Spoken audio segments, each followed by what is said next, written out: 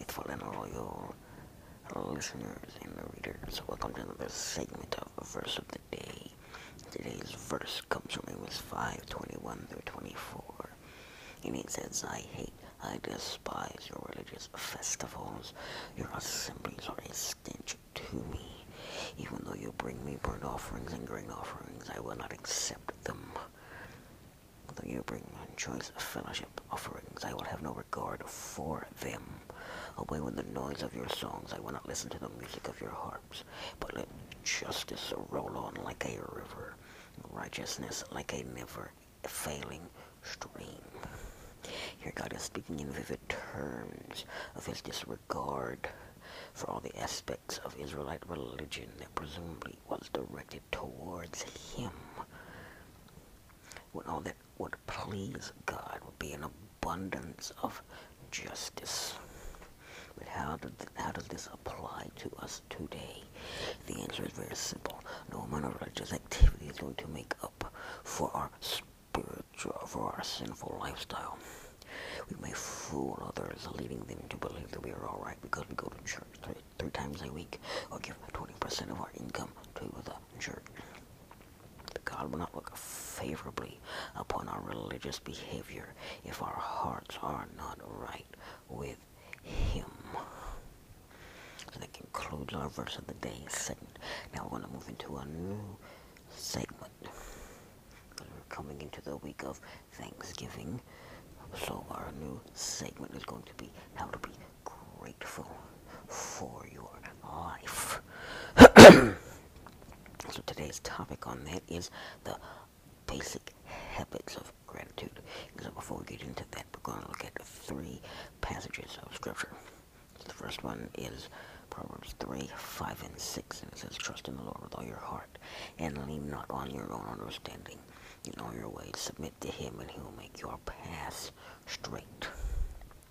The second one comes from 1 Thessalonians 5:18. It says, "Give thanks in all circumstances, for this is God's will for you in Christ Jesus." And the last one comes from Hebrews 11:1. And it says, "Now faith is confidence in what we hope for, and assurance about what we do not see." So William Penn said, "The secret of happiness is to count your blessings while others are adding up their troubles." So as we read God's word, we can see the theme of being thankful. There are hundreds of verses telling us to give thanks or offer praise to God. Outside of the Bible, you'll find lots of articles and research stating the benefits that come with being a grateful person. People who are thankful are known to be depressed less, get better grades in school, sleep better, stay healthy, have deeper friendships, and have a better outlook on life. Basically, gratitude is good for you. So in 1 Thessalonians 5:18, the Apostle Paul wrote, "Give thanks in all circumstances, for this is the will of God in Christ Jesus for you." That comes out of the English Standard Version. So living as grateful people is God's will for our lives. God knew before the beginning of time how positively gratitude would affect us, long before an article or book was written about the topic. So whether your life is moving along smoothly or it feels like you're walking in quicksand, consider adding these daily habits to your life. So the first one is create new pathways.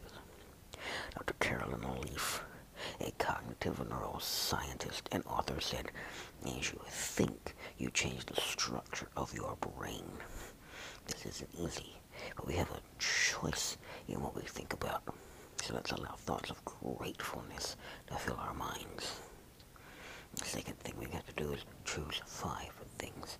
So make a daily habit to say or write 5 things you're thankful for at any time of the day, morning or night.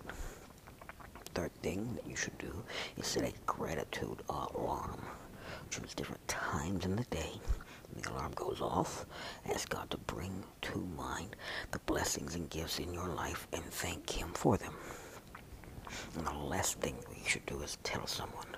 Every day, talk to someone about what you're thankful for.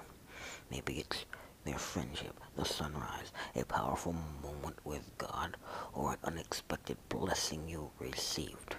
Saying it makes it more real. So it's vital that we make our gratitude habitual, so that when life storms come upon us, we know how to navigate the rough waters. And part of this is trusting God and even choosing to be grateful when we don't understand the world our world around us. As we build this gratitude muscle, it won't be something we have to think about. It'll become as natural as breathing